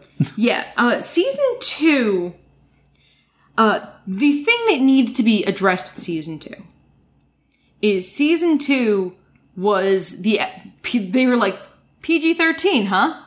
Let's push it. Oh man, is it horny. This season is so much hornier than last. It is the horniest thing I've ever seen. The horniest episode of season 1 is definitely the perverse games with the dolls. Yes. And that's not that bad. You could say the mermaid episode, but that's really not. Her nudity is only sexualized by Timothy. Yes. In season 2, like every episode is hot villain. Yeah, like that spider lady, like everything is like. Season 2 is a lot. It's a lot. It's a hot sorceress. It's hot. Like the first 2 episodes hinge on a vampire orgy. Yeah, vampire orgy, sexy spiders, sexy gingerbread woman, just all of it. No. Hey, I liked her. All right. Sexy robot. Sexy robot. So season 2, they clearly figure out, but there's also archetypes that you can see within seasons of, like, Eva is the smart girl in season 1. She is clearly the predecessor to Liza in season 2 and Sophia in season 3. Yeah. These characters who are very much like the girl who solves the problems. Yeah. The fixers. Yeah. Which is funny because none of those were the fixers. The fixer is Andrea, who dies very, very early. Yes. In season 1. And there's always, season 2, we had an elaborate discussion about the first death challenge in season 2. It's Lauren and Daystorm. Yes. And Lauren goes into the show with her boyfriend at the time, Alex. Yes. And you and I discussed how different the show would be in how it feels if Daystorm had been the one who had died earlier. Purely because you'd have this situation of, you then have a couple. Yes. And that does change the dynamic. Because in season 3, you have sets of close friends, but we never have that couple dynamic. Probably because over the course of a night, because this is always theoretically one night, you don't really have time to build that kind of relationship if you didn't come in with it. Several characters in season 3 refer to their best friend. Yeah. And I don't know if those people knew each other going in. Right. Or if that relationship grew through this experience. Yeah, Nikita says in the behind the scenes of season 3 that she met several people for the first time during the filming. So, but she says several people, not everyone. Right. So, I imagine there are people who know each other, there are probably people who've collaborated, and then there are people who are like, I have no idea who you are! Right. I'm really excited to watch All-Stars, because I'm very excited to see what they do with the ability to bring people back. Yes. Because season 3, if you see anything on Escape the Night, you see that season 4 is All-Stars and brings back several people. Right. And it's very, very interesting to see how they're going to do that. So season 2 really ramps up the sex. But it has a huge gender problem. Yeah. A lot of the women's costumes are, by nature, significantly harder to move in. Yeah, we have this problem more. Because we saw this in season 1. But in the Spider Challenge, you have Gabby, fortunately, who does not care. And Gabby's, showing her butt all over the place because she is just doing the challenge, not really paying heed to modesty. Yeah. Because she's probably wearing, enough undergarments. She's like, you're not going to see my butt anyway. But she's, climbing a cargo net web in a very slinky dress. Right. And it's one of the big problems I think this show deals with. Yeah. In season 3, when it becomes comfortable 70s clothes. Yes and no. Certain characters are in more comfortable outfits. Rosanna Pansino, who's the jet setter, is in like a little cute stockings and skirt combo that's fairly easy to move in. Sophia is the investigative reporter, so she's outright wearing pants. Yeah. Teal is the super spy, so she's got like a jumpsuit that's pretty easy to move in. But then you have Nikita, who's the troublemaker, who's in like a go-go dress. Yeah. But I feel like that is Nikita's natural habitat. Yeah, Nikita... she can move in heels.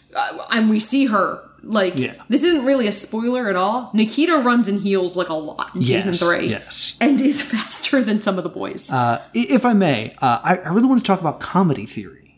Okay. Because, man, do they nail comedy in the later seasons. And one of the things I learned as a comedian is one of the biggest mistakes you can make is trying to be funny instead of finding humor. Okay. And what I mean by that is when you read up on how to do comedy, I read a couple books and stuff like that. One of the biggest mistakes is you take a premise and you try to go funny too fast. Like if I want to write jokes about, I don't know, what's everything's terrible. About the DMV. That's a hacky topic. Yeah. And I'm like, you know what's terrible about the DMV? It makes you fart. What? It's not true. I'm just like, farts are funny. I'll say farts because that'll get a laugh. That's season 1 type of humor. Where it's like, I just want my iPhone back and stuff like that. All these things that... I'm just a stupid YouTuber. Yes. All that stuff that legitimately negates the premise of what the show is. All the other jokes and humor that come out of season 2 and 3 is organic in that universe. Season 2 has a great moment in the background of an episode where they're explaining a challenge and Alex is eating a donut that because Alex in the gingerbread episode eats everything that's not nailed down. Yeah. He eats a donut. Tana looks at him and just bops it out of his hand. Yes. He looks at her offended. And then Gabby it rolls and Gabby picks it up and starts eating it. Amazing. And it's really, really funny. One of my favorite moments in season 2 is there are 2 characters that are constantly at each other's throats. Like, they really don't like each other. And then they end up in a challenge against each other, a death challenge. And before the challenge, they have to get changed. And you see them, like, throwing pillows at each other and just being really petty. Yeah. Loved it. So funny. Like, they figure it out in these later seasons. And... like, you know what? I'm just going to say it. Season 2 blows season 1 out of the water because they have figured it out. Season 3, I would put up against season 4 of Dexter, season 1 of Lost, and Clone High as the greatest season of television I've ever watched. Something you guys have to know. Noah has like a big old man crush on Matt Pat. Irrelevant. I really do enjoy Matt Pat stuff. But the crafting of season 3 in terms of monster creation, storytelling, game mechanics, character development, it's all done so well.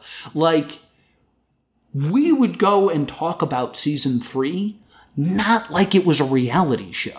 Yeah. We would talk about it like, how is this character motivated moving forward to the next episode? It's true. That's unbelievable for a reality show. I'm also pretty sure we scared someone at the park. Because I was like, and this person's dead, and I don't know what they're going to do now. Like, because I was, talking about this as if they were people. Instead of, the characters in Escape the Night. Season 3 also... even though a lot of them, they find different kinds of humor. Right. For instance, Sophia is great at deadpan. Yes, Sophia is a really great dry straight man. And she'll just occasionally say something that's hysterically funny because it's her. And... still tied up. Cool. And meanwhile, Nikita and Manny are much more outlandish. And they're able to make what they do work because they're significantly more outlandish. Like, they run out and try to just cause a distraction, and it's Manny yelling, "Hey, Daddy!" And it's hysterical. But that wouldn't work if Sophia tried to do it. Yeah. Like, everyone figures out their characters really early. Mm-hmm. And some of it is their assigned character. Like, you know, Rosanna's the jet setter. Right. So she kind of is like a spoiled sweet. Yes. Like, she's rich and she can do whatever she wants, but she's sweet. Mm-hmm. And she figures out what that means very quickly. Yeah. And nails that character. They're also really good with the relationships in season 3. Yes. Because Matt, Pat, and Ro sell a better love story, even if it's a platonic love story. They sell a better love story than Alex and Lauren do. Mm-hmm. In about the same amount of time. So it's very interesting to see how they learn to push the relationships up. They work more with the helper characters. Right. Mortimer and Calliope feel like they're more a part of the cast. Yeah, that's season 3. Yeah, than the season 1 house staff. And they function better as a makeshift host of type. Because, like, they are kind of, like, pushing the narrative forward. But they're kind of like the NPC that gives quests in a D&D game. Anything more you want to say, content of the show, before I have a lot to say about YouTube Red that I want to get into. Honestly, there's a lot more I'd love to talk about seasons 2 and 3, but too much to really get into. Gotcha. We currently are not planning on doing seasons 2 and 3 because that's not really what this show is. We kind of made a special episode, or episodes now, because it's 2 episodes, because so many people wanted it. If you really want us to do episodes 2 and 3, let us know. We're considering doing the Patreon thing. It's something that we've never really done. But if you guys really want it, or if you guys are interested in doing some sort of Patreon thing, it's something we're talking about. And we want feedback from you before we do it, because we don't want to be those jerks that are like, give us money. We also do traditionally do somewhat of a hiatus for a little while. And if this is something you guys are interested in, we may be able to maybe plug in some of the hiatus spaces with these episodes. Yeah. Because there's media we've already consumed. Yeah. Because one of the things with this show is the show takes more time a week than you would think. Yeah, because we have to watch everything, we have to record, and then we have to edit, and then I have to find clips, and it's fun. And you don't get the whole conversation we have. Noah does edit things down. Mm-hmm. Usually not for content, but usually, you know, pauses or... I say a lot. Yes. Or when we talk over each other, yes. And then one of us has to stop and let the other one talk. So we do tend to go on a hiatus because watching the shows is a lot of time. Every time we hang out with our friends, I'm like, how do they have time to watch shows? Yeah. And you always go, well, they don't watch a season of garbage TV every week. Yeah, they're not consuming 14 hours of television.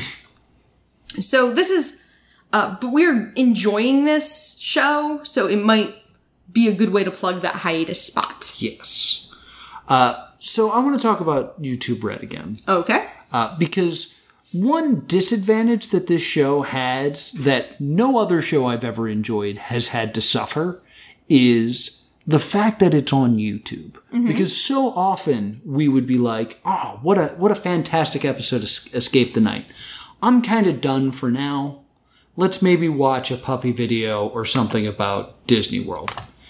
And then we would go to YouTube and YouTube would be like, hey, you just watched season 5 of Escape the Night. Would you like to watch season 6? And we're like, no, YouTube. Let me just scroll over. And they're like, how about Game Grumps? I'm like, no, not into that right now. Okay, how about season 9 or episode 9 of Escape the Night? Here's a thumbnail. It spoils who's still alive. Look at it. That doesn't happen on Netflix. I tried to make it a point to look down every time those thumbnails pop up for later episodes because I knew they would spoil stuff. Yeah. Because in season 2, I was like, oh, well, I guess this person lives to almost the end. Yeah. So that's a bit of a bummer. And one thing that we said about Prank Academy and Game Lab was this feels very YouTube. This feels like you took a YouTube channel and gave it a budget. Yeah. This show doesn't feel very YouTube. It feels separate from that. But it functions very well as a YouTube Red show because we've watched now 3 seasons with people we were not familiar with and gone, hey, who is this Nikita? Let's check her out. Yeah. And like, that's really what this show should be doing, is making me wonder like, who is Tyler? Let's look into him. I was in Morph and I legitimately considered buying Manny's makeup line today. That's what these shows should do. And I've literally never watched a Manny MUA video, but like, I really like him in season 3. This show on its own shows what YouTube Red / YouTube Premium could have been. This really is the perfect YouTube Red show. Taking YouTubers, pulling them out of their environment, giving you a special experience, and leaving you with, I should look into this person. That's exactly what they're trying to create. Yeah. And the fact that there's not more of that really shows the failure of YouTube Red, in my opinion. Yeah, because I grew attached to some of these people. Yeah. Especially in later seasons where you really start to care about people. Because season 1 doesn't do a great job of building those emotional connections with the cast. Season 3, by like episode 4, I'm invested in everyone who's left. Yeah. Which is remarkably early for a reality show. And like, to kind of like put this into perspective, like, I'm going to say MatPat just because I'm more familiar with his work. MatPat's been on YouTube for 7 years, making a 20-minute video once a week for 7 years. So if you didn't know who MatPat was, watched season 3 of Escape the Night and was like, hey, I'm going to look into this. There's probably, I don't know, a month's worth of content to watch. Yeah. So through this series, you might spend an extra month of your life watching YouTube. That's exactly what YouTube Red should be doing. Yeah, it really should be. And you can see where they kind of try to do it with Prank Academy. Yeah. It doesn't quite work because the Prank Academy setup doesn't really work as well. Because I think of Prank Academy in contrast to Swerved. Which was the WWE show? Yeah, the WWE Network show, which is similar in a lot of ways. It is a prank show based on you knowing who those people are. Right. And I think the real only reason Swerved is more successful is because they have a smaller pool to draw from. Yeah. So you're probably invested in every WWE person you see in a way that you're not invested in every YouTuber because YouTube is such a large world. Yes. So that being said, we do have it confirmed that what the big announcement was that we teased. They're making an Escape the Night board game. You and your friends have been invited to play a game that takes you back in time to a house of evil. You must all work together to defeat the wicked force before sunrise or be trapped forever. The Society Against Evil has marked the way with their symbol. You must explore the house to locate their markers, and then fight a horrifying monster or solve a diabolical clue. Each victory is rewarded with a relic. Once all markers have been cleared, you may claim the artifact. However, a mysterious man seeks them as well and will try to stop you. At the end of each turn, players must vote on 2 characters to undergo a death challenge. Only one will survive. Time is running out, and on the final turn, all bets are off. Players take actions as fast as they can while Sam runs through the hourglass. Once the artifacts are gathered, the remaining characters must go to the ritual symbol in the lobby to defeat the evil and return home. The journey will not be easy. There are many ways to lose, and only one way to win. Do you have what it takes to escape the night? Which they have launched on Kickstarter, and I have backed at the $65 level because I want the nice one. Maybe we'll stream us playing it. I don't know. Maybe we'll do a Patreon. I will say I was a little... Had there been a tier that was super expensive that put you into the game, I would have bought it. If they're like $500 and you could play as the Stay Doomed squad, or like the Stay Doomed monster would come out, I would be giving you my money right now. I think the custom card replaces another card. I mean, I want every person that buys this board game to have to deal with the Stay Doomed monster. That's the amount of money I'm willing to put in. How much for that, Adam? I know you're listening. In any case, that might be a Joey question. Joey, you're probably not sure listening. if you're listening. Joey, you're on Twitter all the time. Come on now. Yeah, but I will say that they said in the Discord that this was kind of showing that Escape the Night is a commodity worth investing in because they're shopping it to another network. Yes. Do you think this show would work on another network? I do. Yeah? Yeah, I think it would need to be another high content network. Yeah. I would think Netflix, because Netflix has a lot of homegrown people. Mm-hmm. And people that you can be attached to based on personality. Like, you could have like any number of the Queer Eye cast. Or Nicole Byer from Nailed It. So in this pitch, though, we're losing the YouTuber element.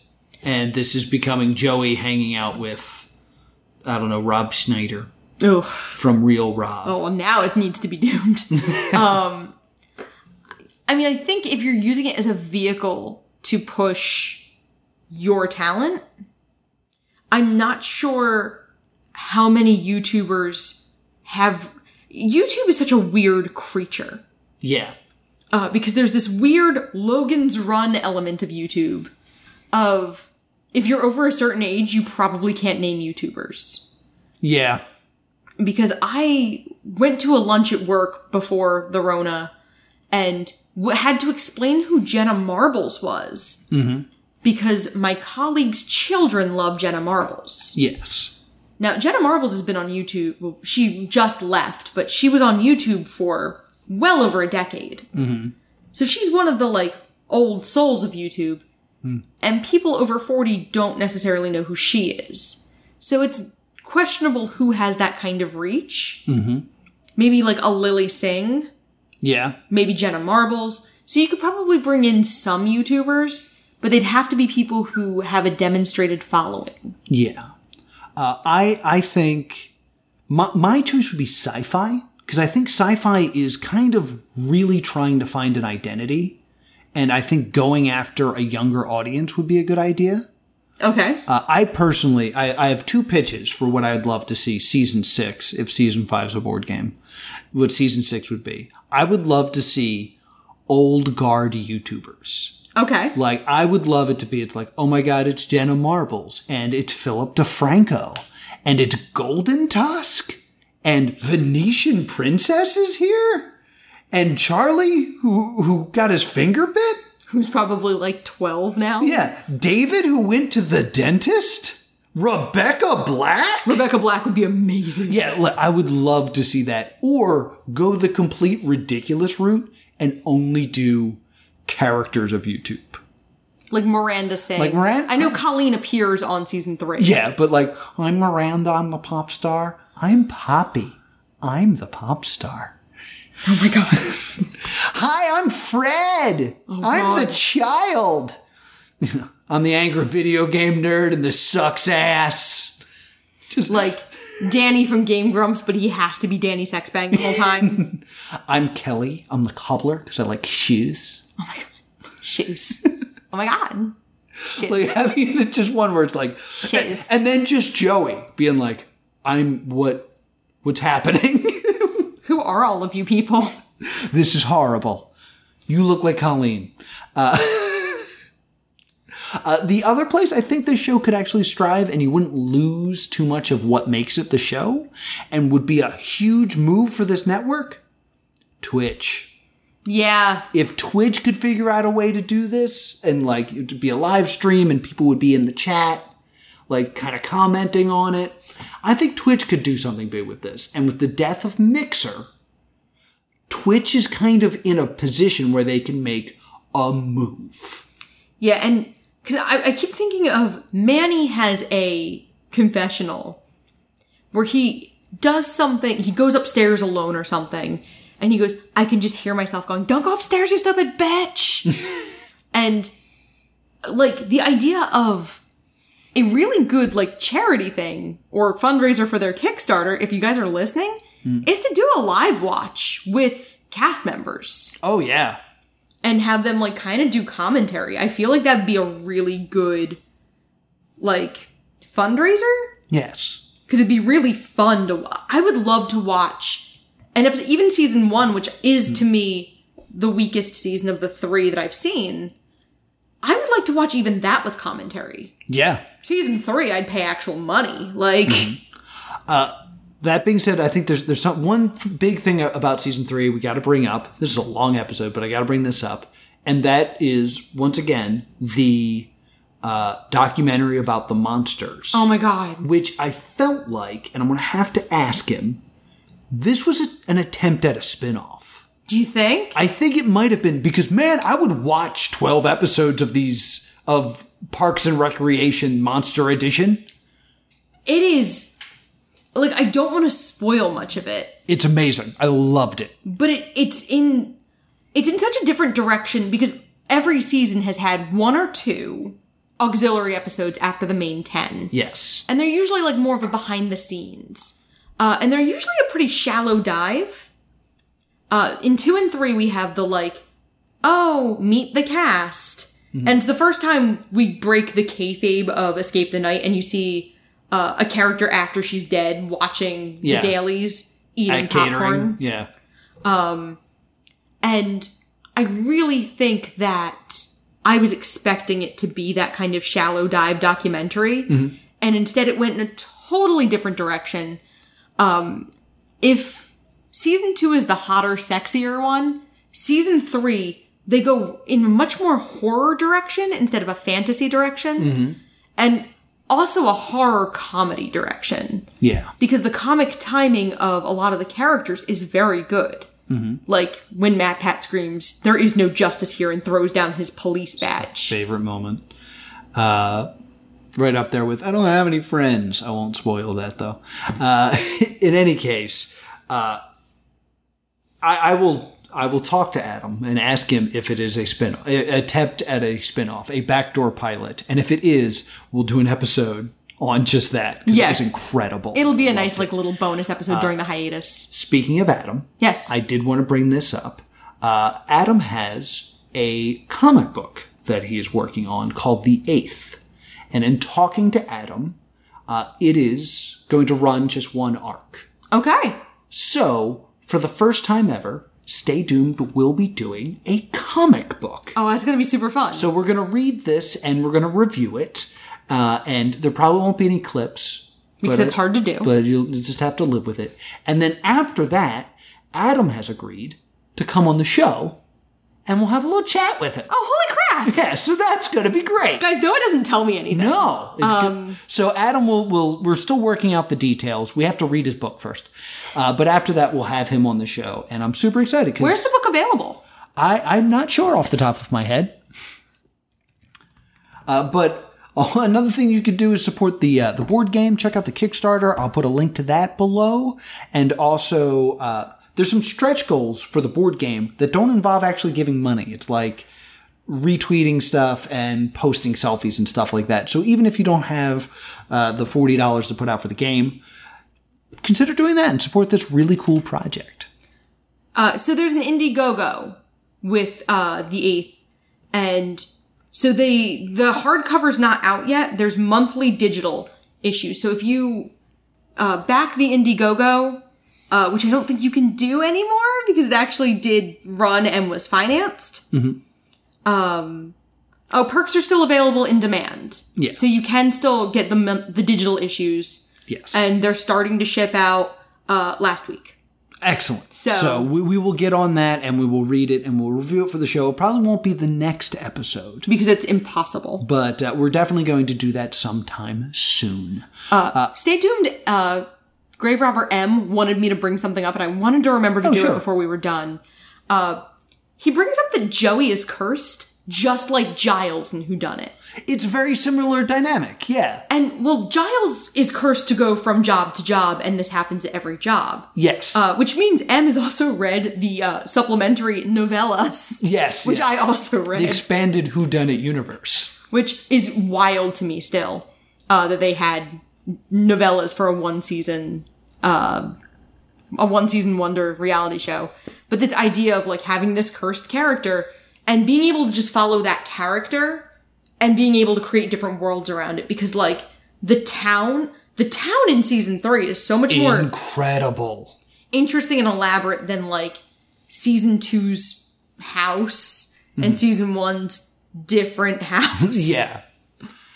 So a few little bit of business we got to clear up real quick. Yes. And then before we get out of here, because we're running long this episode, we did say that we were going to do the Imagineering story, and then we realized that that was not going to be an interesting episode. I know we made that promise. What? This was your words. You said that you didn't want to do the Imagineering story because it was a documentary. Yeah, I still want to. So we can watch it again if you want. Yay! But, like, it wouldn't make a good episode to Stay Doomed. So we're not going to be doing that. If you want our opinions on it, you can tweet at us.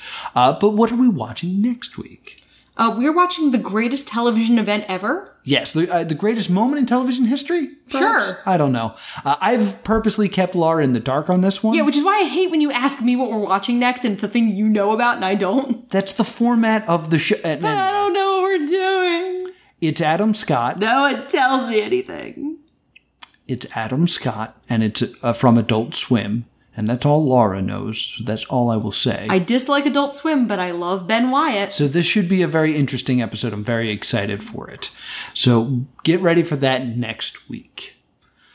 Where can people find us, Laura? You can email us at thestaydoomedshow@gmail.com or on Facebook and Twitter at Stay Doomed. Yes, and be sure to do that because, like we just shown, we'll read your questions and comments on the air if you've already seen the greatest moment in television history. Or if you have cocktail ideas, we'll gladly steal your ideas. And if you want to talk to me about how they should kill Joey and escape the night, I'm at +2 Comedy on Twitter.